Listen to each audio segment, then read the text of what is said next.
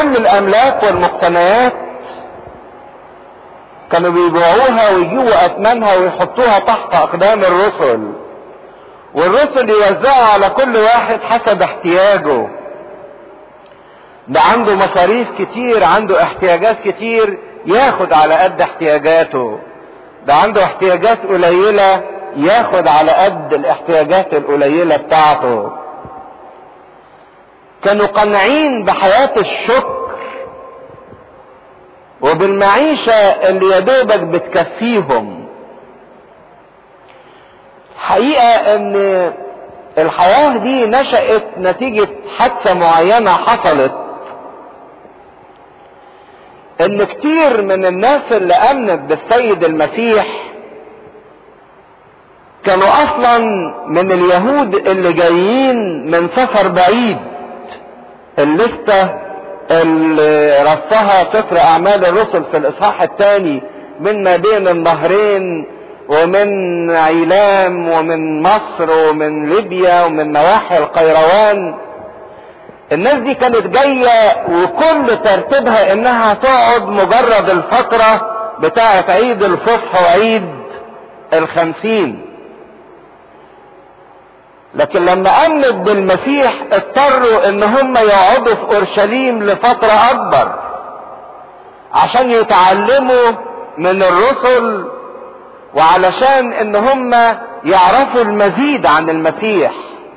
طبعا الفترة الاكبر دي استلزمت ان هم يجيبوا فلوس وينفقوا، وهم ما كانوش عاملين حسابهم ان هم يقعدوا الفترة الكبيرة.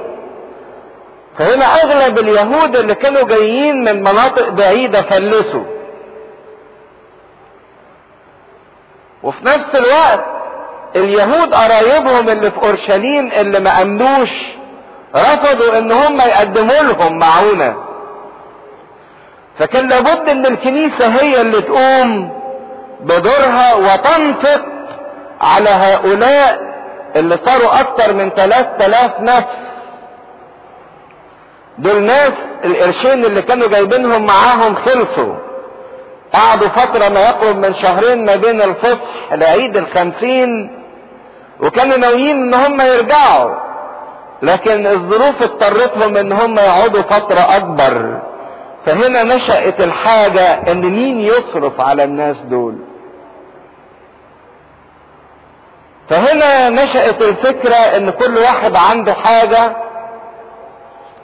باعها وجاب اثمنها تحت اقدام الرسل، وكان الرسل يدوا كل واحد كحسب احتياجه عشان يقدروا يقعدوا فترة اطول في اورشليم يتعلموا مبادئ الايمان ويعرفوا كتير عن المسيح ويتعلموا من الرسل.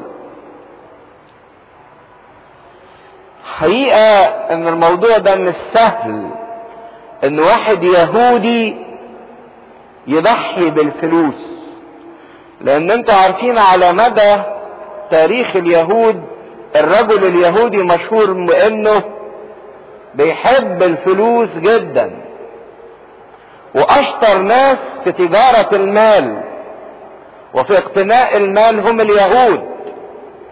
فكون اشهر ناس بيحبوا المال يسيبوا المال، ده يورينا ان في عمل عجيب جدا عمل الروح القدس في النفوس دهية، عمل مواش بسيط، عمل بلغة العالم يبدو مستحيل ان اللي بيعشق المادة والفلوس بمنتهى السهولة يستطيع ان هو يسيبها ويتخلى عنها بسبب محبته للآخرين. وكانوا كل يوم يواظبون في الهيكل بنفس واحدة. ومرة اخرى بيقول نفس التعبير بنفس واحدة، دليل على الارتباط الشديد والألفة اللي صنعها الروح القدس ما بين هؤلاء. عشان كده في التسبيحة نقول هؤلاء الذين ألفهم الروح القدس في وحدانية واحدة. يقولوا كانوا كل يوم يواظبون على الهيكل. وهنا يبدو ان هم كانوا متعلقين جدا وبشدة بهيكل الله، ببيت الرب، ان ده المكان اللي كانوا بيجتمعوا فيه باستمرار وبيواظبوا على الصلوات. والعجيبة ان بالرغم ان الهيكل على اتساعه وكبره وعلى ممارسات الطقوس المختلفة فيه، الا ان دول كان ليهم الروح الواحدة والنفس الواحدة، ان هم يواظبوا كل يوم ويرفعوا صلاة واحدة بعضيهم مع بعض. يعني تخيلوا لو كان كل اليهود قبلوا المسيح وامنوا بيه، كان يا ترى كان بقى موقف الهيكل ده ايه؟ اكيد مختلف. عارفين بسبب رفض اليهود للايمان بالمسيح الهيكل ده خرب ودمر. لما رفضوا المسيح قال لهم هو ذا بيتكم يترك لكم خرابا. فكم وكم بقى دول لو كانوا امنوا بالمسيح وقبلوه، كان شوفوا مدى عظمة الهيكل لما يتحول الى كنيسة، وكان يظل مئات بل الوف السنين ينطق بحب الانسان ناحية الله. وهم في الهيكل زي ما هنشوف كان تملي بيتجمعوا في منطقة او في حتة اسمها رواق سليمان. رواق يعني فناء. والرواق ده لما كنا بندرس انجيل يوحنا نعرف ان المسيح كان بيلذ ليه انه يقعد في المكان ده كتير ويعلم في رواق سليمان. عشان كده الكنيسة الاولى احبت هذا المكان والتصقت بيه عشان تستعيد الذكريات بتاعة تعاليم المسيح وهو موجود في هذا المكان. وكأن المكان ده اداهم ان هم يكونوا في مخيلاتهم وفي ذهنهم قطعة من حياة السيد المسيح. وإذ هم يكسرون الخبز في البيوت كانوا يتناولون الطعام بابتهاج وبساطة قلب. لكن لما كانوا بيمارسوا سر التناول ما كانش يقدروا يعملوه في الهيكل، لكن كانوا بيتجمعوا في بيت من البيوت ويكسروا الخبز. عشان كده مفيش كنيسة عرفت بالمعنى اللي احنا شايفينه كمبنى كحيطان وجدران وعواميد الا في القرن الثالث. يعني الكنيسة نشأت ككنيسة في القرن الثالث كمبنى، لكن قبل كده كانت الكنائس بتبقى في بيوت الناس. عشان كده تسمعوا بولس الرسول يقول سلم على الكنيسة التي في بيتك. ومن هنا نعرف برضك ان اهمية كنيسة المعلقة اللي عندنا اهميتها انها من اول الكنائس، لانها تقريبا بنيت في القرن الرابع، من اول الكنائس اللي بنيت ككنيسة كمبنى. ما كانش عندنا تنظيم لبناء كنائس، ده ما ظهرش الا في القرن الثالث. كانوا يتناولون الطعام بابتهاج وببساطة قلب. حقيقة حطوا خط كبير قوي تحت كلمة ابتهاج. كانوا عارفين ان بعد التناول بيعملوا وليمة اسمها وليمة الاغابي، يقعدوا ياكلوا لقمة بعضيهم مع بعض. قد يكونوا فقراء، لان احنا شفنا ان منظر الكنيسة الاولى كان منظر فقير نتيجة احتياج اعضاء كثيرين فيها، لكن الحقيقة بالرغم من فقرهم الا ان الفرحة اللي كانوا بياكلوا بيها ما يقدرش يحس بيها. يمكن ناس بتقعد على موائد وبتاكل في اطباق من ذهب وبأطقم من ذهب وبتاكل افخم الاكل، لكن ما بتقدرش وهي بتاكل يبقى عندها نفس الفرحة والابتهاج اللي كان موجود عند الناس دول البسطة. يقول بابتهاج، بجريت جوي، بفرحة عظيمة جدا، فرحتهم بالمسيح. ياما ناس بياكلوا اصناف كتيرة وفي موايد فخمة، لكن بياكلوها بنكد، بغم، بحزن، بكبرياء. لكن الكنيسة الاولى كانت بتاكل بابتهاج عظيم، بفرح وسرور بهذا المقدار. والانسان اللي بياكل بفرح وسرور عظيم بهذا المقدار اكيد لانه قد وصل الى حياة كلها فرح وسرور عظيم بهذا المقدار. اكلة الانسان بتدل على حالته. الانسان اللي بياكل بفرح بيبقى انسان فعلا فرحان في حياته، والانسان اللي بياكل بغم وبكآبة لان هو انسان فعلا حياته كلها على مستوى الغم وعلى مستوى الكآبة. فاول صفة في اكلتهم مع بعضيهم انها كانت بفرح عظيم وببساطة قلب بسيط مش معقد، برغم ان هم ما كانش عندهم كتير، لكن كان عندهم البساطة في اعمق صفاتها. البساطة دي هي اعمق صفة من صفات الله، لان الله سيمبل مش كومبلكس. الله مش معقد، لكن الله بسيط جدا. البساطة تستلزم النقاوة. الشيء البسيط هو الشيء الخالي من اي عيوب او من اي شر او من اي شوائب. فعشان كده حياتهم كانت نقية بسيطة، لان المسيح هو اللي كان بيعيش فيهم.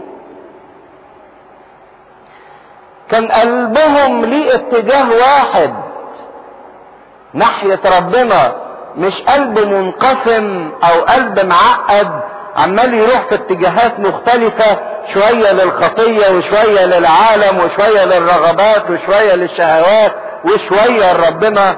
زي ما قلوبنا اليومين دول قلوب منقسمة على ذاتها، قلوب معقدة، قلوب ليها رغبات وتطلعات كتيرة، ما هياش قلوب بسيطة ملهاش اتجاه واحد ناحية الله.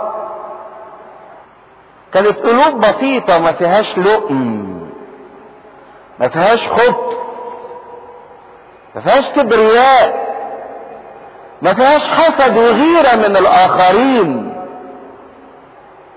مش زي ما احنا بنقعد عينينا على اللي في ايد غيرنا وعينينا عند اللي غيرنا. ما كانش عندهم مكر ولا خداع، اللي جواهم باين، ما بيلفوش وبيدوروا. ما كانش فيه بغضة، كراهية لأحد، ما كانش فيه طمع، محدش كان طمعان في حاجة، عشان كده كانوا بسطة. ما كانش فيه شك وتأويل زي ما الناس بتعمل، هو بيقول لي الكلمة دي ليه وقصده ايه وعايز ايه وبيتصرف معايا كده ليه. كل حاجة نأولها وكل حاجة نركبها بحاجات تانية. ما كانش عندهم موضوع التأويل بتاع الكلام والتصرفات والحركات، وهو يقصد ايه، لا ده يقصد يهني، ده يقصد يضحك عليا، ده يقصد ياخد مني.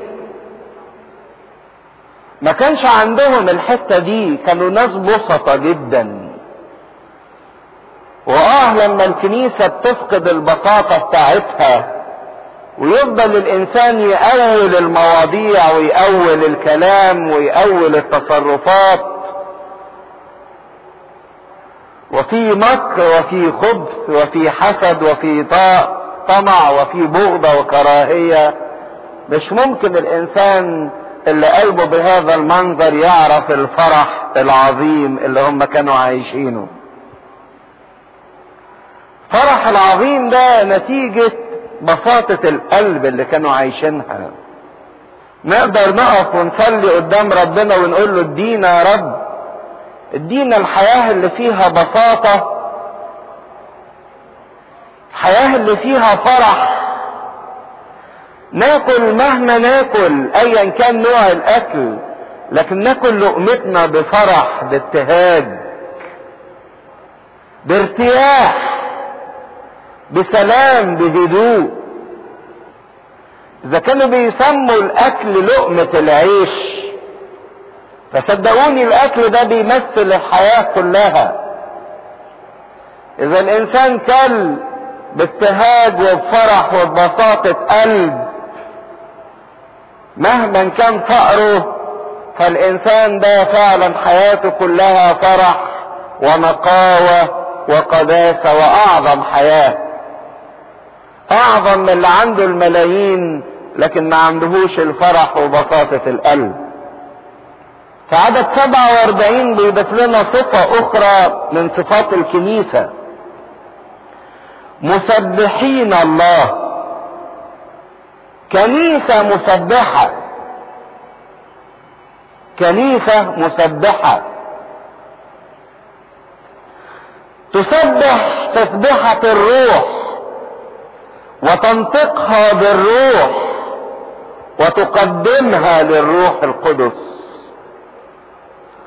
ما اشد احتياجنا لتسبحة الروح انها تتقال بالروح وتقدم للروح.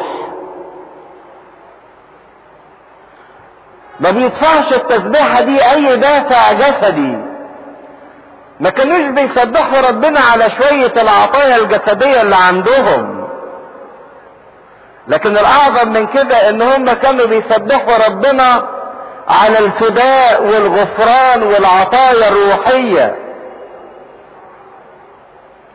ده احنا حتى لما بنفكر نشكر ربنا ما بنشكرش ربنا الا على قرشين جولنا او على مشكلة اتحلت او على عطية خدناها.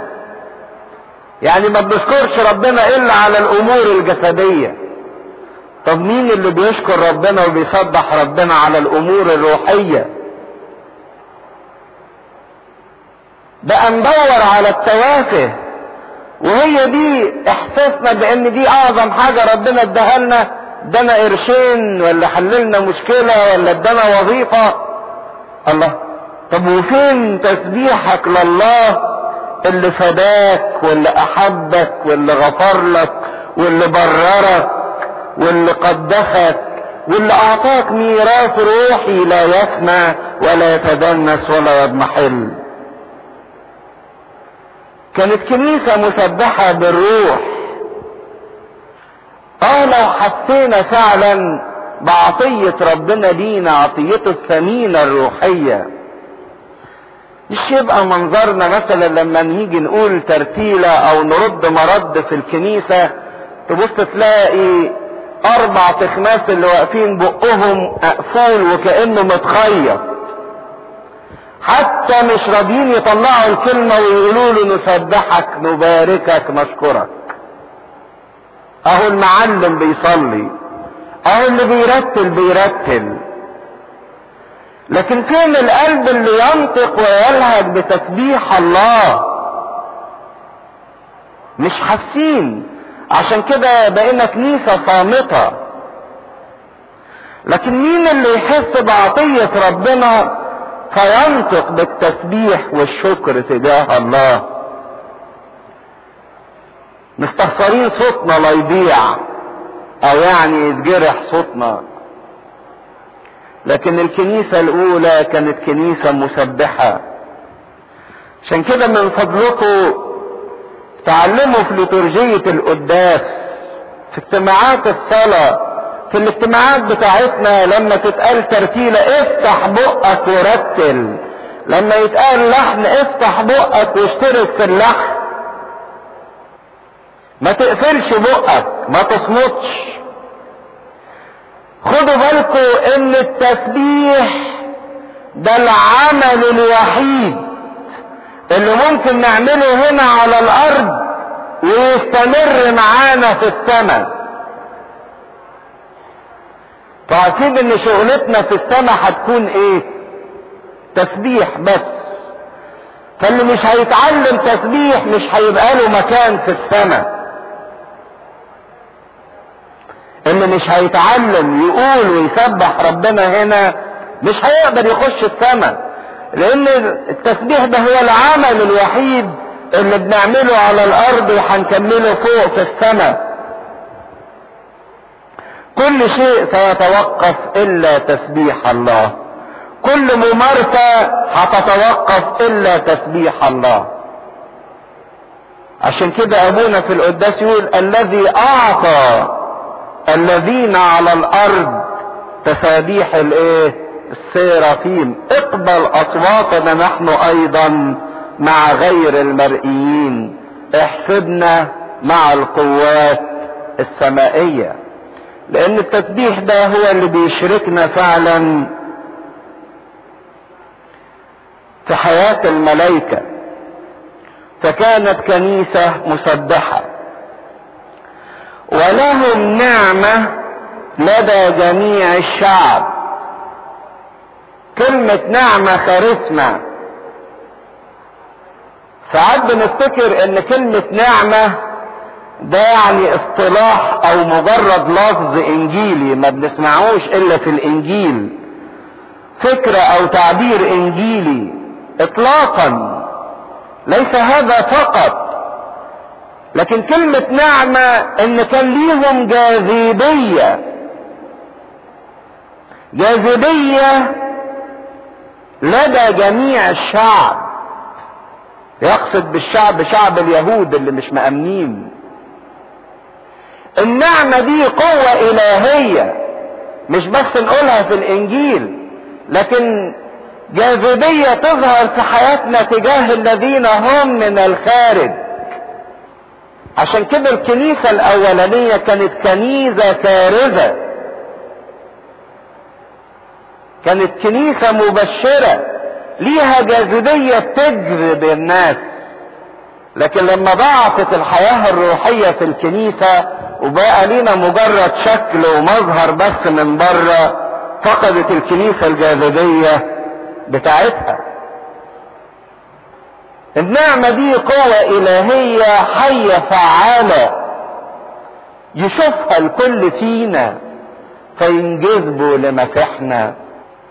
فكان نتيجة النعمة والجاذبية اللي موجودة في الكنيسة الأولى كان الرب كل يوم يضم إلى الكنيسة الذين يخلصون. كان الرب كل يوم يضم إلى الكنيسة الذين يخلصون. ده الرد المباشر للنعمة اللي عاشتها الكنيسة الأولى، النعمة اللي فيها اللي كانت نمت جواهم بالصلاة وبالحب وبالبذل وبالعطاء وبحياة الشركة وبسر التناول. كل الممارسات وكل الصفات اللي اتكلمنا عنها في البراجراف ده كله ولدت النعمة في حياتهم، فالنعمة هي اللي جذبت الناس الى الكنيسة. عشان كده خدوا بالكم من شيء مهم جدا، ان اللي بيعيش ربنا بالحقيقة واللي بيعبد ربنا بالحق هو كارز، سواء ان كرز بالكلمة واتكلم ووعظ او سواء انه لم ينطق اطلاقا، هو كارز. يعني لو انت بتصلي كويس وبالروح في الكنيسة، لو انت بتسبح بالروح في الكنيسة، انت كارز، هتجذب ناس للمسيح. حتى لو انك ما وقفتش على المنبر ووعظت او قلت درس مدارس احد، لو انت بتطلع من فلوسك وبتدي عشورك او بتدي عطيتك لربنا بحب حقيقي، انت كارز. لو مارست الممارسة الروحية على مستوى روحي برغبة وبفهم وبوعي انت كارز، حتى لو ما اتكلمتش ووعظت الناس. لو عشنا حياتنا الروحية صح لكانت الكرازة على مستوى عالي. ويقول وكان الرب يضم كل يوم. حطوا خط تحت كلمة الرب، ما قالش وكان بطرس يضم كل يوم بالوعظة بتاعته، ولا كان يوحنا يضم كل يوم بالحب بتاعه. لا، ده ربنا هو اللي كان بيضم. من الكنيسة القديمة، الكنيسة الاولى كانت كنيسة ولود، ام ولود، كل يوم بتولد اولاد ليها. من الكنيسة الاولى دي ومن الكنيسة دلوقتي اللي مش عارفة تولد حد، بل بالعكس اولادها اللي مولودين ليها دلوقتي بيفطسوا، بيضيعوا منها، بيخرجوا من حضنها. حاجة عجيبة جدا بين الكنيسة الاولى وما تحياه الكنيسة اليوم. يمكن الكنيسة دلوقتي بقى ليها مباني وليها انشطة وليها ممتلكات وليها ارصدة وليها خدام وليها، لكن للأسف الحاجة الوحيدة ان ملهاش كرازة. بل بالعكس الاولاد اللي فيها بيتوهوا وبيضيعوا منها. لكن قد ايه ان سفر الاعمال بيكلمنا ان احنا في حاجة ان احنا نرجع لحياة الكنيسة الاولى، نرجع نكون كنيسة مقبلة على التعليم. هذه الصفات بتاعت الكنيسة هجمعها كلها مرة تانية. مقبلة على التعليم، زي ما بيقول كان كل يوم يواظبون على تعليم الرسل. مش ان احنا بناخد كلمة ربنا بالعافية وبالزق. كانت كنيسة مترابطة بعضيها مع بعض، كانوا يعيشون معا. كنيسة مصلية، كنيسة وقورة محترمة، مش بسبب تصرفات الناس اللي فيها بيجدف على اسم الله ويقولوا شوفوا اللي في الكنيسة بيعملوا ايه. لكن كنيسة وقورة محترمة، كنيسة قوية، كنيسة معجزات. كانت كنيسة متحملة للمسؤولية، كل واحد حاسس بمسؤوليته تجاه الآخرين. كانت كنيسة متعبدة تواظب كل يوم في الهيكل. كانت كنيسة سعيدة فرحانة، في فرح وابتهاج وبساطة قلب. كانت كنيسة مليانة نعمة جميلة جذابة تبهر الآخرين بجاذبيتها. كانت كنيسة نامية متزايدة، كل يوم ينضم إليها ناس. ده منظر الكنيسة الأولى. كنيسة مسبحة باستمرار، لدرجة ان احد الاباء في القرون الاولى يقول عبارة جميلة جدا انه لا خلاص خارج الكنيسة. مفيش خلاص بره الكنيسة. اذا كانوا بنوا الكنيسة على شكل فلك نوح، ان زي مفيش حد بره الفلك نجا، ايضا مفيش حد بره الكنيسة ينجو. ويقول احد الاباء تعبير لطيف: اذا كان المسيح ابو احد فيستلزم ان تكون الكنيسة امه. اذا ادعى احد ان المسيح ابوه فلا بد ان تكون الكنيسة امه. دي الكنيسة الاولى في منظرها وفي روعتها نتيجة تفاعلها بحلول الروح القدس. بعدين في اصحاح 3 يقوم يحكي لنا معلمنا لوقا، او يحكي لنا بمعنى اخر الروح القدس عن قصة، عن معجزة من ضمن المعجزات، عجيبة من ضمن العجائب اللي صنعتها الكنيسة الأولى. والروح القدس لما بيقول لنا معجزة مش معناها انه بيسلينا او يعني احنا فاضيين شوية فبيحكي لنا شوية حكايات، لكن في واقع الامر لما بيحكي لنا حدث او معجزة عايز يقدم لنا شهادة عن الكنيسة الاولى اللي عاشت المسيح فعليا صنعت ايه. فيقول ان بطرس ويوحنا صعدوا في وقت الساعة 9 الى الهيكل عشان يصلوا، وكان قاعد على احد ابواب الهيكل اللي بيقال ليه الباب الجميل رجل مقعد او اعرج من بطن امه، يعني مولود بعيب خلقي ما بيقدرش يقوم ولا يمشي ولا يتحرك. وحصل عادته انه يقعد على الباب ده يشحت. دخل بطرس ويوحنا فمدلهم، طلب منهم معونة. يقول فتفرس فيه بطرس ويوحنا وقالوا له انظر الينا، فهو بص اكتر، بس بص مؤملا او متمنيا ان هم يدوله حاجة. فبطرس قال له ليس لي فضة ولا ذهب، مش اللي انت متوقعه ده عندي، لكن الذي لي فإياك اعطيه. ايه اللي ليك؟ باسم يسوع الناصري قم وامشي. ومد يمينه ومسكه، فيقول ففي الحال تشددت ساقاه وكعباه ورجلاه فصار يسب يعني ينط ويقفز ويسبح الله، ودخل معهم الى الهيكل يسبح ربنا.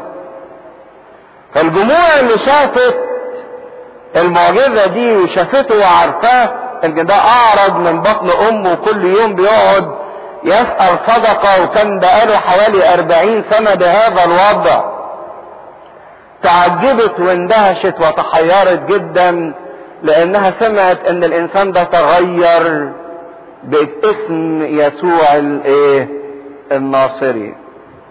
ايه معنى المعجزة دهيت وايه مدلولاتها؟ ما هياش مجرد اكروبات عملها بطرس علشان الناس تآمن، او حاجة عجيبة عملها بطرس علشان العدد اللي بيآمن بالمسيح يزيد. لا، ده ليها معنى خطير جدا. تعالوا نشوف مين هو الاعرج ده. الاعرج ده هو كل انسان فينا، كل انسان خاطي مش عارف يمشي في طريق ربنا.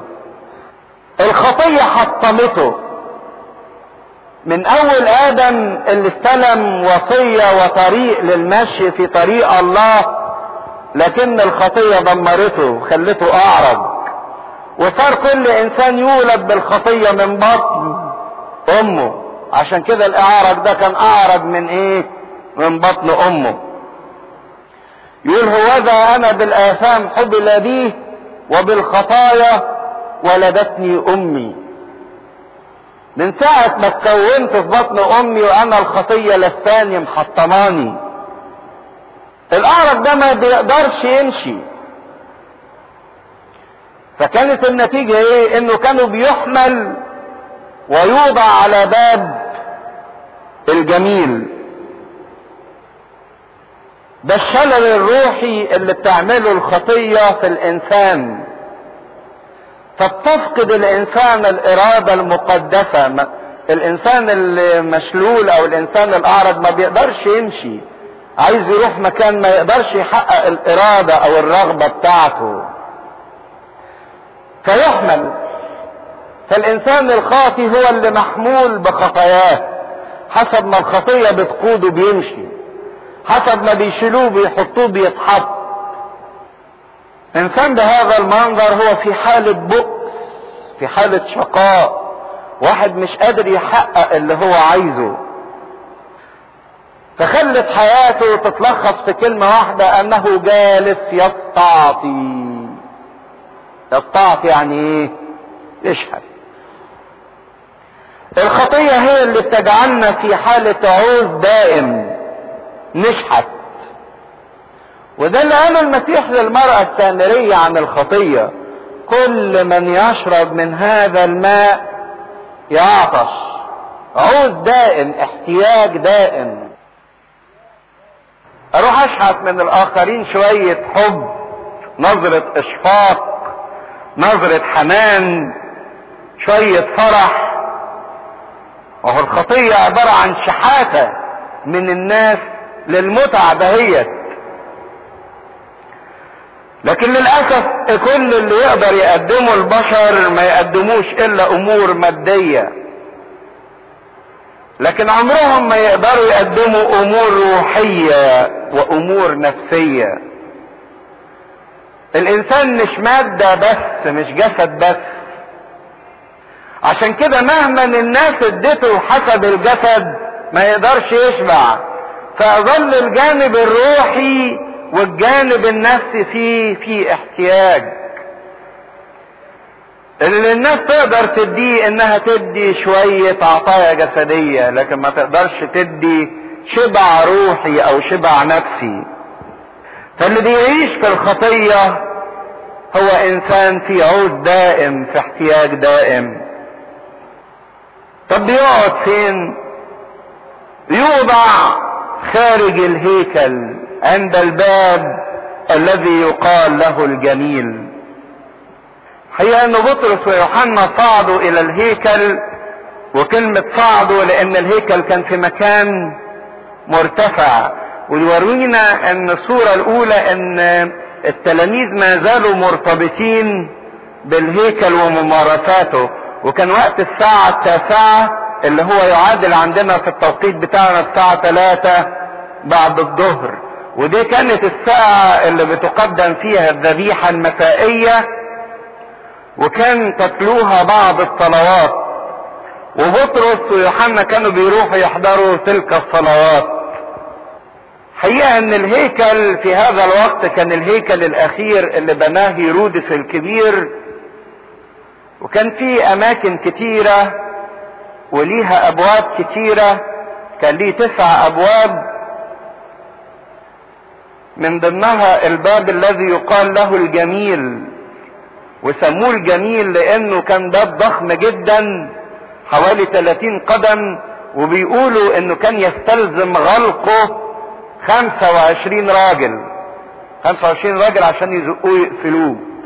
كان مصنوع من النحاس الكورنثوسي اللي مستوردينه من بلد اسمها كورنثوس، نحاس برونزي، وكان بيلمع في ضوء الشمس، ومعمول على هيئة الكرمة بمنظر رائع جميل جدا. عشان كده سموه الباب الذي يقال له الايه؟ الجميل. وكان الباب ده لابد اي حد داخل الهيكل يمر من عليه. الهيكل كان فيه اقسام كتيرة، كان فيه رواق اسمه رواق يعني فناء او دار بيسموها دار الامم، ودي كان مسموح لاي حد من الامم انه يخشه. اي حد غريب كان ممكن يخش المكان ده عشان يتفرج من بعيد. بعد كده في رواق اسمه رواق النساء، وده كان مسموح للنساء الاسرائيليات بس يخشوه. بعد كده في رواق اسمه رواق اسرائيل، وده مسموح لكل ذكر من شعب اسرائيل انه يخشه مختون، يعني في علامة الختان. وبعدين في رواق الكهنة، وده كان مسموح للكهنة بس ان هم يدخلوا فيه. وبعد كده في البيت اللي فيه القدس وقدس الاقداس. في رواق اسمه رواق سليمان او فناء سليمان، وده كان بيحيط بالمنطقة الخارجية. حاجة اللطيفة في الانسان الاعرج ده انه كان كل يوم يحمل ويوضع عند الباب علشان يشحت، على اساس يعني ان الناس اللي بتيجي الهيكل بتبقى قلبها حنين شوية فتدفع، زي ما بتشوفوا حوالين الكنايس يعني تكتر الشحاتين بيفترضوا يعني ان اللي جاي يصلي قلبه حنين هيدفع. لكن الحاجة العجيبة انه كان كل يوم يقعد على الباب، لكن عمره ما دخل الهيكل. كل اللي يقدر يعمله او حدوده انه يقعد عند الباب.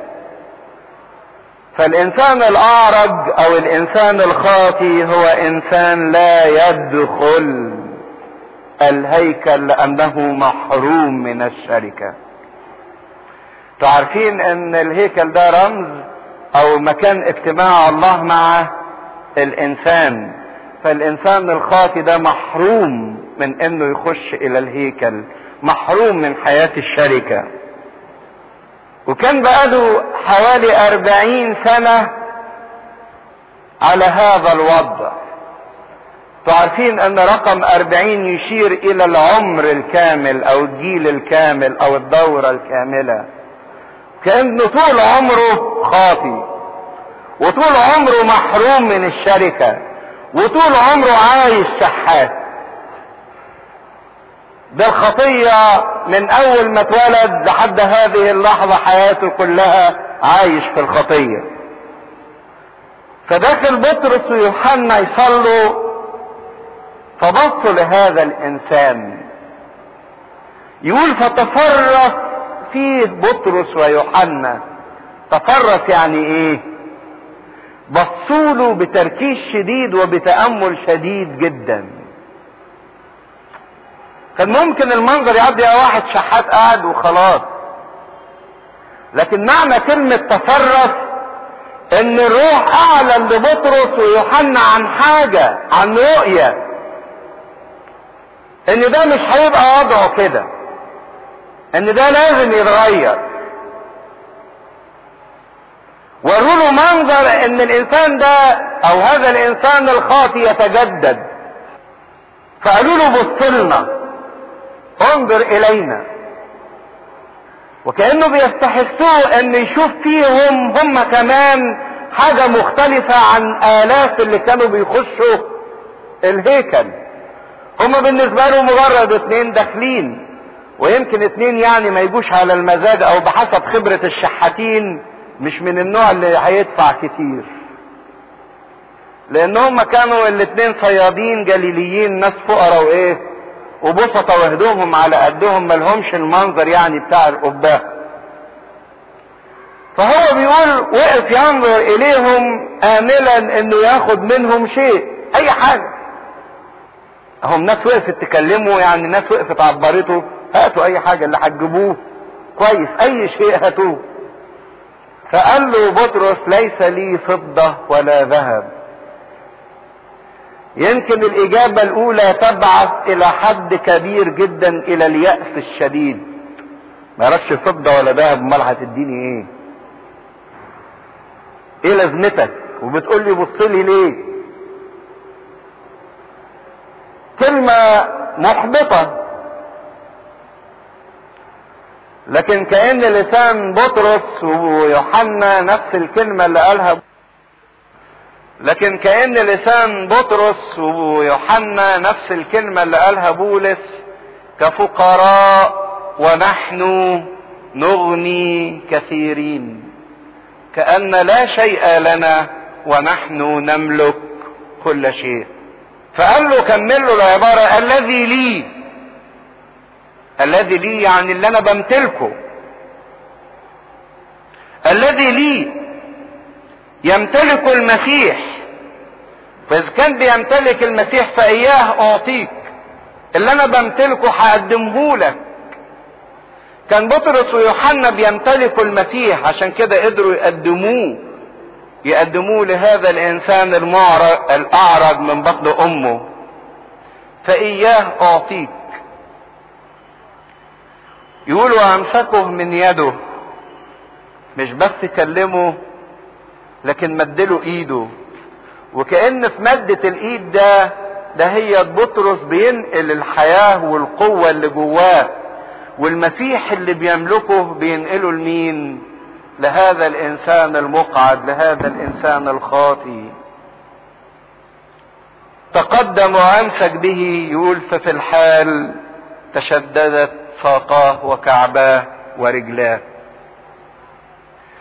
ايه معنى اللمسة وايه معنى النقلة دهيت؟ ده من الشيء الخطير جدا، لكن احنا نكمله المرة الجاية ان شاء الله. في حد يحب يسأل حاجة في الجزء اللي فات؟ مش بس الاشتراكية، المعجزات نفسها انطفأت. حياة المحبة، الابتهاج وبساطة القلب ايضا انطفأت، لان ما بقيناش عايشين بالروح. صحيح بنصلي لكن مش بالروح، صحيح لينا شك لكن ننكر القوة، مش عايشين ربنا. لو احنا عشنا ربنا صح وحقيقي نتحول ايضا الى كنيسة كرزة. عشان كده على مر التاريخ تشوف ان لما كانت تطلع شخصية عايشة ربنا فعلا كانت تجذب الالاف حواليها. انبا انطونيوس جذب الملايين، بابا كرولوس جذب الالاف. ليه؟ لانهم كانوا عايشين ربنا فعلا، ما كانوش بيمثلوا، ما كانوش اخدين الكنيسة لاي شيء اخر، لكن كانت حياة هم عايشين. سفر اعمال الرسل الاصحاح 3 من عدد 6. فقال بطرس: ليس لي فضة ولا ذهب، ولكن الذي لي فإياه أعطيك. باسم يسوع المسيح الناصري قم وامشي. وأمسكه بيده اليمنى وأقامه، ففي الحال تشددت رجلاه وكعباه، فوثب ووقف وصار يمشي، ودخل معهما إلى الهيكل، وهو يمشي ويغفر ويسبح الله. وأبصره جميع الشعب وهو يمشي ويسبح الله، وعرفوه أنه هو الذي كان يجلس لأجل الصدقة على باب الهيكل الجميل، فامتلأوا دهشة وحيرة مما حدث له. وبينما كان الرجل الأعرج الذي شفي متمسكا ببطرس ويوحنا، ركض إليهم جميع الشعب إلى الرواق الذي يقال له رواق سليمان، وهم مندهشون. فلما رأى بطرس ذلك أجاب الشعب: أيها الرجال الإسرائيليون، ما بالكم تتعجبون من هذا؟ ولماذا تشخصون إلينا كأننا بقوتنا أو تقوانا قد جعلنا هذا يمشي؟ إن إله إبراهيم وإسحاق ويعقوب إله أبائنا مجد فتاه يسوع الذي أسلمتموه أنتم وأنكرتموه أمام وجه بيلاطس وهو حاكم بإطلاقه. ولكن أنتم أنكرتم القدوس البار، وطلبتم أن يوهب لكم رجل قاتل، ورئيس الحياة قتلتموه الذي أقامه الله من الأموات، ونحن شهود لذلك. لم تزل كلمة الرب تنمو وتزداد في هذه البيعة وكل بيعة. أمين. كنا ابتدينا المرة اللي فاتت نتكلم عن الرجل الأعرج اللي من بطن أمه، اللي كان بيجلس يسأل صدقة على باب الهيكل اللي يقال له الجميل. وشفنا ان هذا الرجل الأعرج هو رمز لكل واحد فينا وما فعلته الخطية فيه. فهو أعرج، ما بيقدرش يمشي في طريق مستقيم، وده اللي بتعمله الخطية في الإنسان، بتفقده القدرة على الاستقامة. وإنه أعرج من بطن أمه دليل إن الخطية متملكة الإنسان، زي ما بيقول داود: لأني ها أنا ذا بالآثام حبل بي، وبالخطايا ولدتني أمي. وهذا الإنسان الأعرج كان يجلس على باب الهيكل، لكن عمره ما دخل الهيكل. وإذا كان الهيكل بيرمز إلى العلاقة والعشرة ما بين الله وما بين الإنسان، فهذا المقعد أو الخاطي هو الإنسان المحروم من العلاقة بينه وبين ربنا، مفيش عشرة بينه وبين ربنا. لكن ازاي بنشوف ان بطرس بيقول له: الذي لي فإياه أعطيك، باسم يسوع الناصري قم وامشي، وان هو بيمسكه من يمينه وكأن في انتقال للحياة من بطرس الى هذا الانسان المقعد. بطرس اللي اختبر قيامة المسيح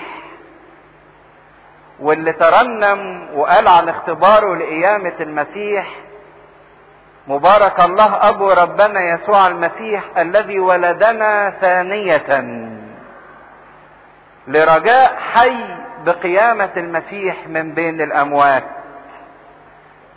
ان الانسان ممكن يتولد ثانية، ان الانسان تتجدد حياته، تتغير حياته، وهو ده اختبار القيامة. فلان بطرس اتولد مرة تانية لما اخذ اختبار قيامة المسيح في حياته، ادى هذا الاختبار ايضا لهذا الانسان الاعرج من بطن امه. هذا الانسان اللي حياته كلها كانت عجز وعلى مستوى انه يستعطي ويشحت، لان هو ده الخطية بتعمله في الانسان، بتسبب فقر وعوز للانسان باستمرار. فبطرس حب يدي هذا الاختبار لهذا الانسان بانه يجعل هذا الانسان يتولد ثانية، بانه يقوم باسم المسيح. فهنا بنشوف قد ايه ان اسم المسيح هو قوة القيامة. اذا كنا بنعيش في ايام الخمسين وبنسمع تذكار لقيامة المسيح من بين الاموات، وايضا تذكار للناس اللي اخذوا اختبار القيامة زي ماري جرجس، فان اختبار القيامة اللي احنا مدعوين اليه هو ان احنا في اسم المسيح، وباسم المسيح تصير لنا حياة جديدة.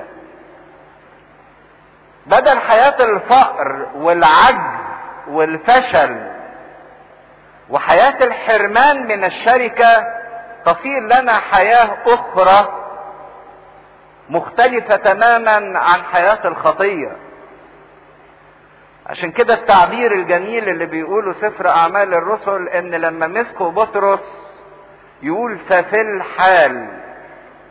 في الحال يعني بمنتهى السرعة تبدل حال هذا الانسان وتغيرت حياته وولد ولادة ثانية برجاء حي بقيامة المسيح من بين الاموات. خد مفعول القيامة في الحال. ده يمكن واحد لما بتتكسر رجله ويجبسوها ويقعد شهرين ويجوا يفكوا الجبس ويحب انه يمشي، بيقعدوا يعلموه من اول وجديد ازاي يمشي، ويجيبوا له عكاكيز ويعملوا له علاج طبيعي علشان يبتدي يتعود على المشي مرة تانية. لكن تلك المعجزة لانسان ما عرفش يمشي قبل كده خالص، ده اعرج من بطن امه، ما عندوش اختبار المشي، ما عندوش خبرة المشي. يقول في الحال. هي دي قوة القيامة اللي الانسان يستطيع انه يتغير في الحال من نقيض الى نقيض اخر، ومن حالة الى حالة اخرى. لكن نبص نلاقي ان اول حاجة يعملها هذا الانسان الاعرج اول ما يكتسب قدرة على المشي انه يعمل ايه؟ دخل الهيكل. برافو. اول حاجة يعملها ما قالش طب اخد لفة في البلد كده اتفرج على البلد، اروح اوري الناس ان انا عارف امشي، ولا اروح اتفرج على الناس صحابي، او اروح انتقم من اللي كانوا بيعايروني. اول حاجة فكر فيها انه يعملها اول ما اخذ امكانية المشي هو انه يخش الهيكل. ما اجمل هذا الانسان الخاطي اللي ياخد اختبار القيامة، فبدل ما كان قاعد على الباب دخل الى اعماق الحياة الروحية، دخل الى اعماق العشرة بينه وبين ربنا. وده كان اول عمل يحرص عليه هذا الانسان المولود اعرج. العلاقة اللي كانت مفقودة ومبتورة استعادها، واستعادها في امجد صورة، انه لما دخل الهيكل كان يسبح ويمجد الله. ودليل شفاء الانسان الخاطي من خطيته هو دخوله الكنيسة. ياما ناس بتيجي الكنيسة لكن ما زالت عند مستوى الباب. الناس صحيح بتقول اسمها انها رايحة الكنيسة لكن مستواها انها لسه قاعدة عند الباب. ممكن واحد يكون بيجي الكنيسة وبيجمع تبرعات للكنيسة وبيخدم في الكنيسة وعامل زي الجرس بتاع الكنيسة، يفضل يدق يجيب الناس كلهم الكنيسة لكن هو عمره ما يخش الكنيسة. او زي ما بيحب بعض الشباب او بعض الناس ان هم يجوا الكنيسة لكن ما بيخشوش جوه، بيقفوا في الحوش. الناس دول لسه ما زالوا على مستوى هذا الانسان الاعرج من بطن امه اللي عايش على مستوى الباب لكن ما دخلش جوه. لكن دليل ان هو شفي من الخطية وان هو نال عمل الله في حياته انه دخل جوه الكنيسة، لانه لا خلاص خارج الكنيسة.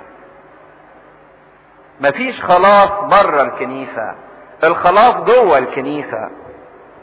ولما دخل جوه الكنيسة جذب انظار الكثيرين بسبب التغيير الهائل اللي حصل في حياته.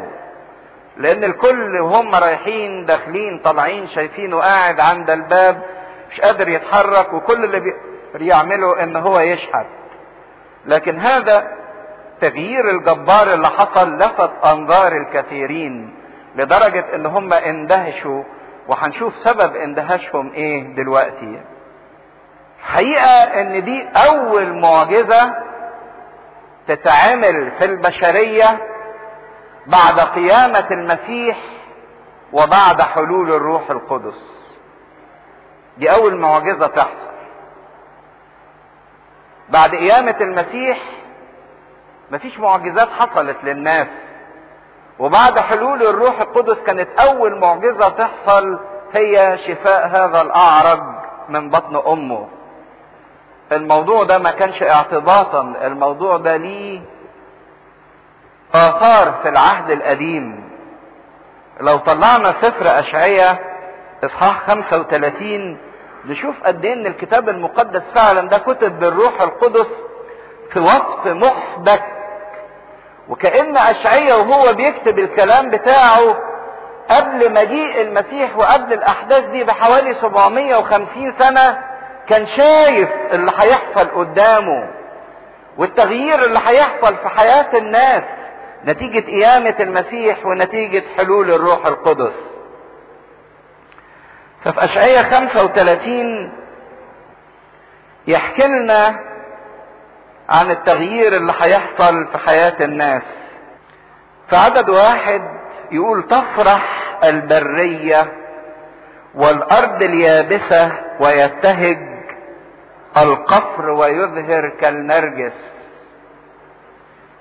يبتدي يتكلم على ان في قفر شيء مقفر، لكن هذا المقفر الخالي من الحياة يظهر ويطلع ازهار جميلة جدا كزهرة النرجس. يظهر اظهارا ويؤكد ان القفر المجدد اللي ما فيهوش حياة هيطلع منه ايه؟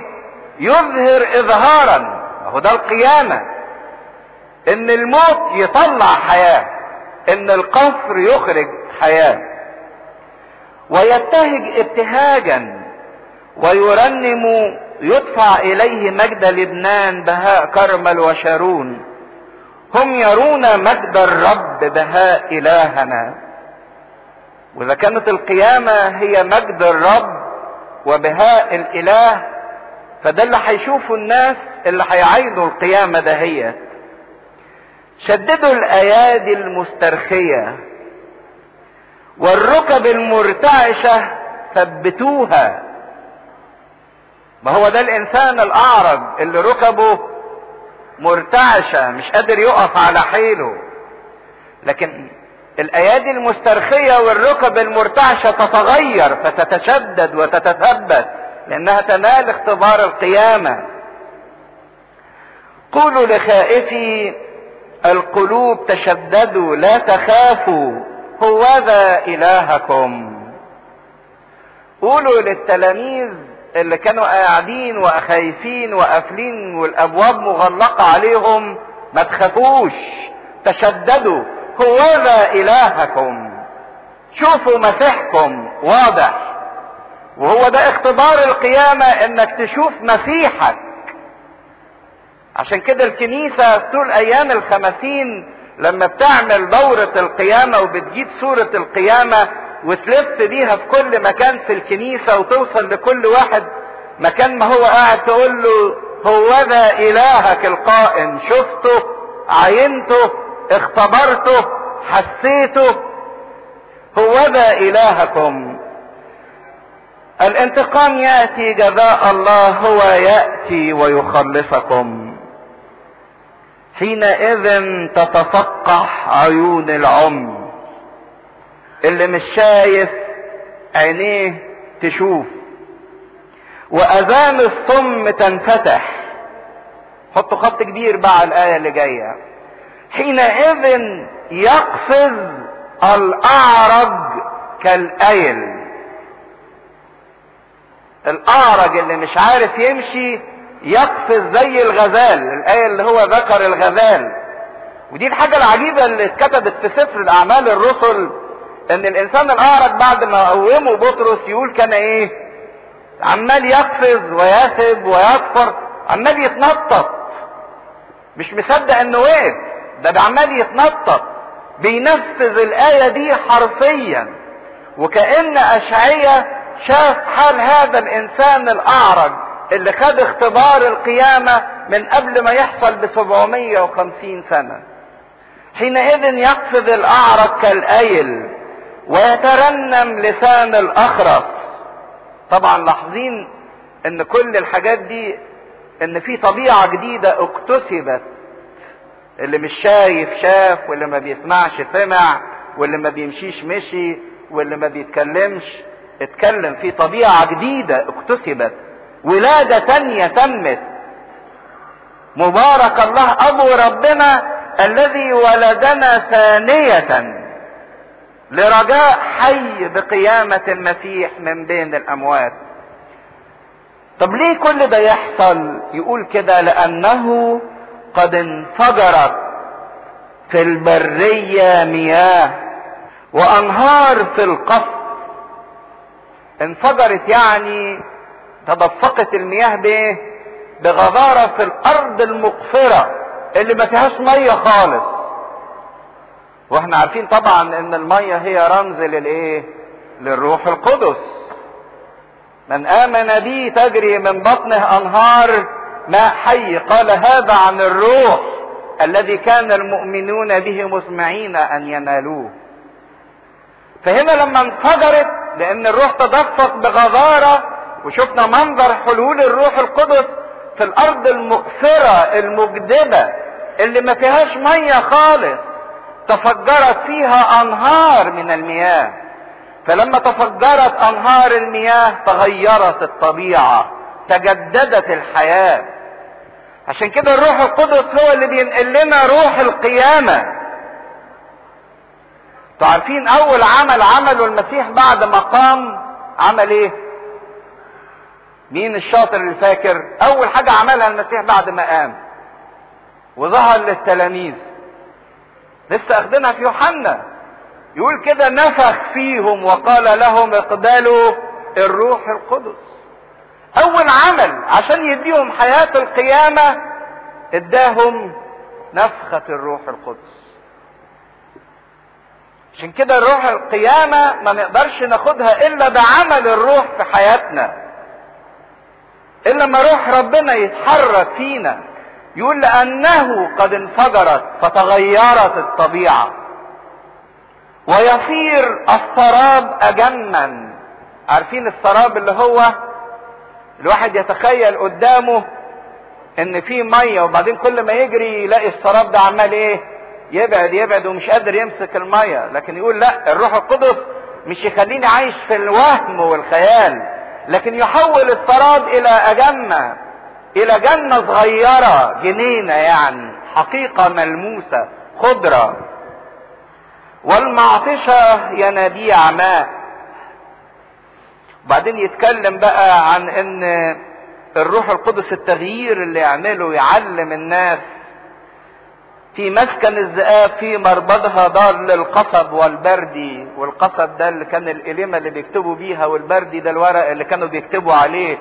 فالروح القدس يعلم الانسان، يدي الانسان حكمة. وتكون هناك سكة وطريق يقال لها الطريق المقدسة. الروح القدس يفتح طريق مقدسة، حياة مقدسة للإنسان يعيشها، لا يعبر فيها نجس، بل هي لهم. من سلك في الطريق حتى الجهال لا يضل. مش الروح القدس قال كده؟ يعلمكم كل شيء. حتى الجاهل اللي مش عارف حاجة الروح القدس يقوده ليصل به إلى المعرفة. لا يكون هناك أسد ده رمز للشيطان او الموت، وحش مفترس لا يصعد اليها. لا يوجد هناك، بل يسلك المفديون فيها. ومفدي الرب يرجعون ويأتون الى صهيون بترنم وفرح ابدي على رؤوسهم، ابتهاج وفرح يدركانهم، يهرب الحزن والتنهد.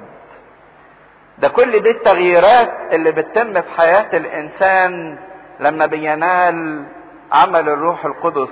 وشفناها في صورة مبدعة في هذا الانسان الاعرج اللي قام وقف على رجليه وتشددت ساقاه ورجلاه وعمال يرنم ويسبح ربنا وهو فرحان جدا. فعشان كده لما اخذ هذا الاختبار ظل متمسك ببطرس ويوحنا وظل ملازما ليهم، وكأنه شايف المسيح فيهم، مش عايز يسيبهم. كانت كنيسة غنية وقوية تصنع معجزات. كانت كنيسة بلا ذهب ولا فضة، لكن كنيسة غنية بعمل المسيح، تمتلك المسيح وتقدم المسيح للآخرين. على رأي قصة مشهورة في التاريخ، احد الاساقفة بتوع الكنيسة الغربية اخذ راهب كده وقعد يفرجه على الممتلكات بتاعت الكنيسة والكنائس المبنية بضخامة والذهب والفضة والغنى والمجد والجاه اللي موجود في الكنيسة. فبيقول للراهب قد مضى الزمن اللي فيه بطرس قال ليس لي فضة ولا ذهب، دلوقتي عندنا منها كتير. فبص له الراهب كده بمنتهى البساطة وقال له ايضا مضى الزمن اللي يقدر فيه بطرس يقوم المقعد ويقول باسم يسوع المسيح الناصري قم وامشي. كانت كنيسة ما عندهاش ماديات لكن غنية بالمسيح. لما الكنيسة تنحرف وتبقوا كل الخدام اللي فيها والرعاة اللي فيها مشغولين بجمع الاموال، حتى لو كانوا بيجمعوا من اجل الكنيسة فقط يبقوا ماني كوليكتورز، كل اللي فكرهم ان المشاريع مش هتتم الا بالفلوس، لكن فاقدين المسيح. ما بيقدموش المسيح للناس. ممكن يعملوا مشاريع ضخمة لكن ما يقدروش يصنعوا خلاص للناس. فعشان كده لما قال له مضى الزمن اللي بيقول فيه ليس لي ذهب ولا فضة، قال له ايضا مضى الزمن اللي يقدر فيه بطرس يقوم المقعد. ما زال هذا المقعد يرمز لينا في اشياء كتيرة جدا، لكن ازاي ان احنا ناخد من هذا المقعد حياة لينا، ده اللي نكمله المرة الجاية ان شاء الله. رسل الاصحاح الثالث من عدد 9.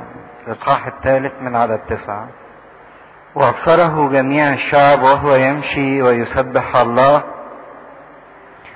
وعرفوا انه هو الذي كان يجلس اولا لاجل الصدقة على باب الهيكل الجميل، فامتلأوا دهشة وحيرة مما حدث له. وبينما كان الرجل الاعرج الذي شفي متمسكا ببطرس ويوحنا، تراكد اليهم جميع الشعب الى الرواق الذي يقال له رواق سليمان، وهم مندهشون. فلما رأى بطرس ذلك اجاب الشعب: ايها الرجال الاسرائيليون ما بالكم تتعجبون من هذا؟ ولماذا تشخصون إلينا كأننا بقوتنا أو تقوانا قد جعلنا هذا يمشي؟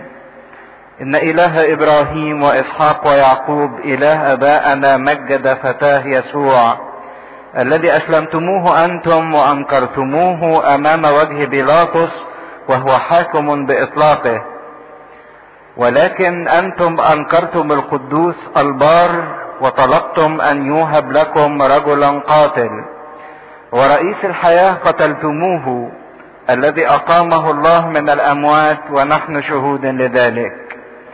وبالإيمان باسمه شدد اسمه هذا الذي تنظرونه وتعرفونه بالإيمان الذي بواسطته أعطاه هذه الصحة أمام جميعكم.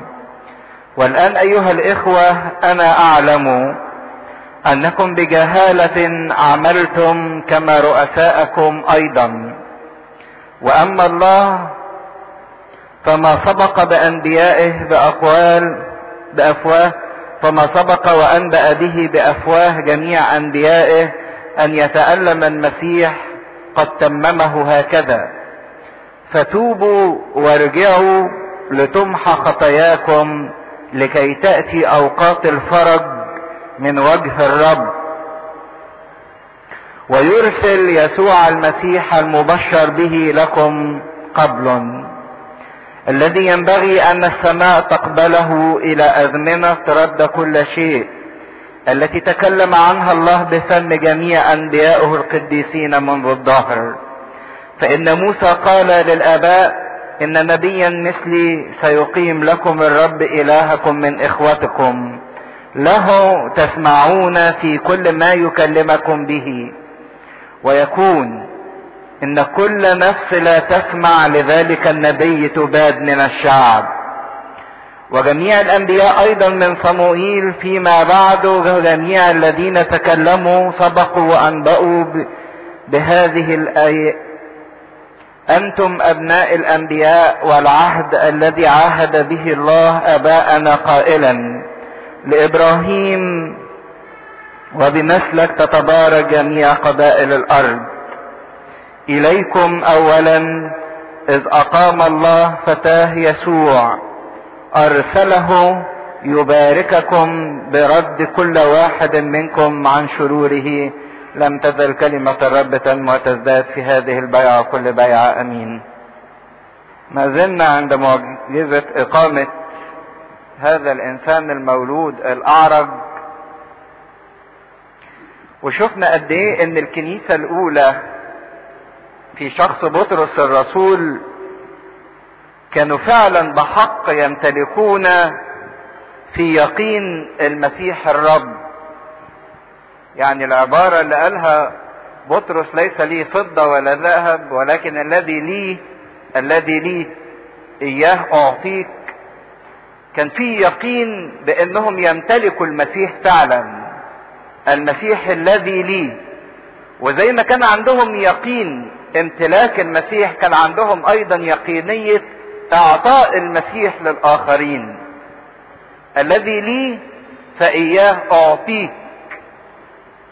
كانت الكنيسة تمتلك المسيح الرب،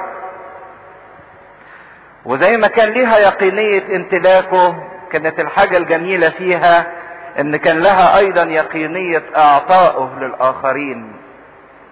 كانت كنيسة كارزة تقدم المسيح للآخرين، وتقدم المسيح بصورة واضحة في حياة الناس، مش بصورة مبهمة او صورة ضعيفة او صورة مشوشة او صورة قد يكون او ربما او محتمل او يعني بنتمنى او نترجى. لا، ما كانتش الصورة دي اللي عند الكنيسة. كانت الصورة اللي عند الكنيسة اللي احنا بنملكه اياه نعطيك اياه، متأكدين من مسيحهم وبيقدموا مسيحهم بقوة للآخرين.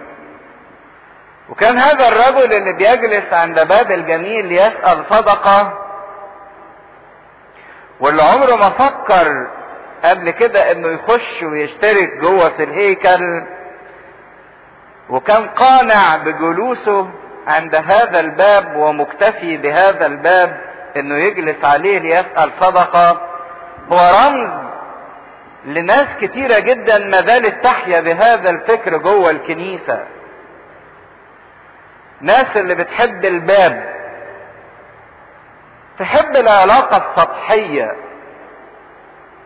ممكن يقول ان انا رايح الكنيسة ويكون مروحه للكنيسة مجرد لحظة دخل رشم فيها الصليب وخرج، وقعد بقية الوقت عند الباب عند الحوش يتكلم يتفرج يتسلى. وممكن يحط اعذار كتيرة جدا من اجل وجوده، مش فاهم، متضايق، الدنيا حر، اللي بيتكلم مش كويس، بيطوله في الصلاة. لكن هو قانع في علاقته كلها بالكنيسة بمجرد انه يقف عند الباب ويفتكر ان ده اجمل حاجة، لكن ما يقدرش يكتشف ان هناك بكثير جدا ما هو اعمق واجمل عندما تدخل الى داخل الباب. ما يقفش مجرد العلاقة اللي بيني وبين ربنا مجرد العلاقة السطحية الشكلية الخارجية، لكن كل ما ادخل الى داخل العمق ساجد ان هناك اجمل بكثير من جمال ذلك الباب اللي انا مقتنع بالجلوس عنده. الناس اللي قاعدة على الباب دي محتاجة زي هذا الاعرج الى معجزة علشان يتمسك بايديها وتستطيع انها تقوم وتقف وتدخل الى ما داخل الباب. وقد تكون المعجزة دهية اللي محتاجينها تتم بواسطة اي حد فينا، مش شرط بالكاهن او بالخادم او بالراعي. قد يكون اي حد فينا بطرس بس يكون حاسس بالمسيح وبيمتلك المسيح ويقدم المسيح للآخرين بانه يمسك ايديهم ويوقفهم ويدخلهم الى مداخل الباب، الى مداخل العلاقة والشركة جوه الكنيسة. فهو لما حصل هذا الموقف ودخل يقول صار وهو يمشي، اخذ امكانية التغيير. بعد ما كان جالس يستعطي صار له امكانية ان يمشي ويقول ويسبح الله. حاجة العجيبة ان هذا الانسان المولود الاعرج عينيه على طول راحت لربنا، ما راحتش لبطرس ويوحنا، ما شكرش بطرس ويوحنا، ما قال لهمش متشكر على العطية اللي انت اديتوهاني، لكن قلبه على طول انفتح تجاه الله، كان يسبح الله. وهنا العلاقة لما تبقى سليمة، عندما يرتبط الانسان بشخص الله مش باشخاص اللي بيخدموه او اللي بيدعوه او اللي بيعملوا في حياته معجزات، لكن بيرتبط بشخص الله مباشرة. وعرفوه انه هو الذي كان يجلس لاجل الصدقة على باب الهيكل، لان كان ليه نحو حوالي 40 سنة بيقعد في هذا المكان، كان معروف جدا لدى اكثر الناس اللي بيترددوا كثيرا على الهيكل، على باب الهيكل الجميل. فامتلأوا دهشة وحيرة مما حدث له. تأثير المعجزة على الناس ان الناس امتلأت دهشة لانهم شافوا حاجة عجيبة. انسان مولود اعرج من بطن امه معروف للكل فجأة يثب ويقفز ويمشي ويسبح الله. بعد ما كان على باب الهيكل صار داخل الهيكل. اندهشوا من التغيير اللي حصل في هذا الانسان. فمعروف ان الدهشة شيء متوقع، لما يشوف الواحد عمل عجيب يندهش. لكن ليه قال ان الدهشة والحيرة. الحيرة لو انا شفت عمل عجيب قدامي هندهش منه، لكن هحتار ليه؟ طبعا معروف ان سبب الحيرة اللي حصلت لهؤلاء الناس اللي شافوا هذا الاعرج القائم هو ان هذا الاعرج قام باسم مين؟ باسم يسوع. ويسوع ده هم لسه عاملين فيه ايه؟ صلبينه ومعلقينه على الخشبة واهانوه، والاكتر من كده انهم دفنوه واغلقوا عليه. من هنا نشأت الحيرة. ازاي المصلوب اللي قتلوه ودفنوه واغلقوا الباب عليه باسمه يصنع هذا التغيير في هذا الانسان؟ اذا كان مجرد نطق اسمه صنع هذا التغيير، يبقى مين هو ده بقى اللي احنا عملنا فيه كده؟ فدي كانت اول صدمة صدمت هؤلاء اليهود، وعشان كده امتلأوا حيرة تجاه العمل اللي عملوه تجاه المسيح. هما مش قادرين يفهموا. المسيح كان لسه من 50 يوم بالنسبة لهم مجرد مجدف. رؤساء الكهنة طلعوه انه ناقض السبت، وانه كاسر للناموس، وانه انسان فاعل شر، وانه مستوجب الموت. ده كان نظرة المسيح، نظرتهم للمسيح والاسم يسوع. لكن ازاي لما ينطق واحد من تلاميذه او من اتباعه باسمه يصنع هذا التغيير؟ اكيد ان في قوة غير طبيعية، قوة محيرة وفعلا تستحق الحيرة. ايه الوضع بالظبط وايه اللي احنا عملناه تجاه هذا المسيح؟ وده اللي هيستغله بطرس، وتجاه الحيرة والدهشة اللي تملكت الشعب، وابتدي يتكلم عن شخص المسيح. اذا كان بطرس امسك بيده هذا الانسان المقعد واقامه وصنع فيه هذا التغيير العظيم، عشان كده صار في طقس الكنيسة موضوع وضع اليد، ان الاب الكاهن او الراعي لما بيضع يده العملية مش مجرد عملية وضع ايدين او واحد بيوطي راسه لخضوع لسلطة اعلى او لرئاسة اعلى، لكن الموضوع اكبر من كده. ان صار وضع اليد ده لاعطاء قوة جبارة في تغيير الانسان. وهنشوف ان بقى وضع الايادي تقليد مسلم ليه من اول سفر اعمال الرسل. يقول ان هم كانوا بيبعثوا الرسل ليضعوا الايادي، وهنا وضع الايادي اذا كان هو سر التثبيت او اعطاء حلول الروح القدس وتثبيت الروح القدس في الانسان، فهو اعطاء القوة المحركة والمغيرة لكيان الانسان.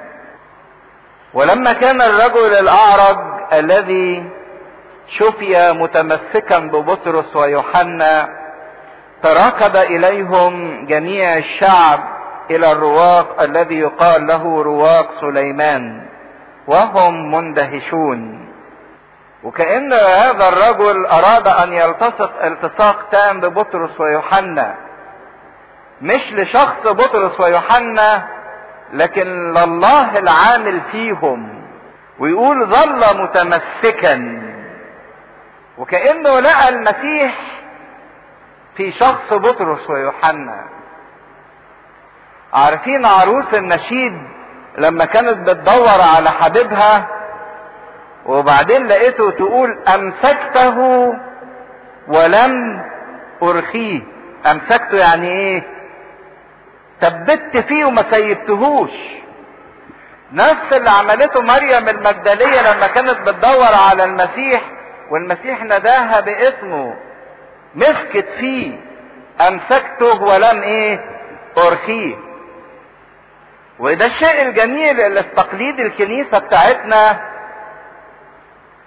اني لما بقف قدام مثلا ماري مينا او البابا كرولوس او ماري جرجس او ماري مرقس او العذراء مريم وبطلب شفاعتهم وبصلي وبتمسك، انا في واقع الامر ما بتمسكش بيهم هم في ذاتهم، لكن بتمسك بمين؟ بالمسيح اللي بيعمل فيهم، بالمسيح اللي هم بيقدموه لي.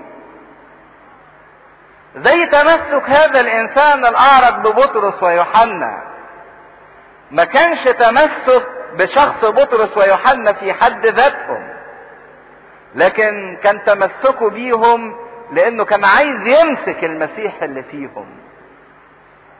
اهو ده بس نفس الوضع في شفاعتنا بالقديسين. احنا مش بنمسك في القديسين نفسهم، لكن بنمسك بالمسيح اللي فيهم. الراجل ده نموذج جميل جدا لكل واحد فينا قد كل رجاؤه انه يطلب حل مشكلة صغيرة.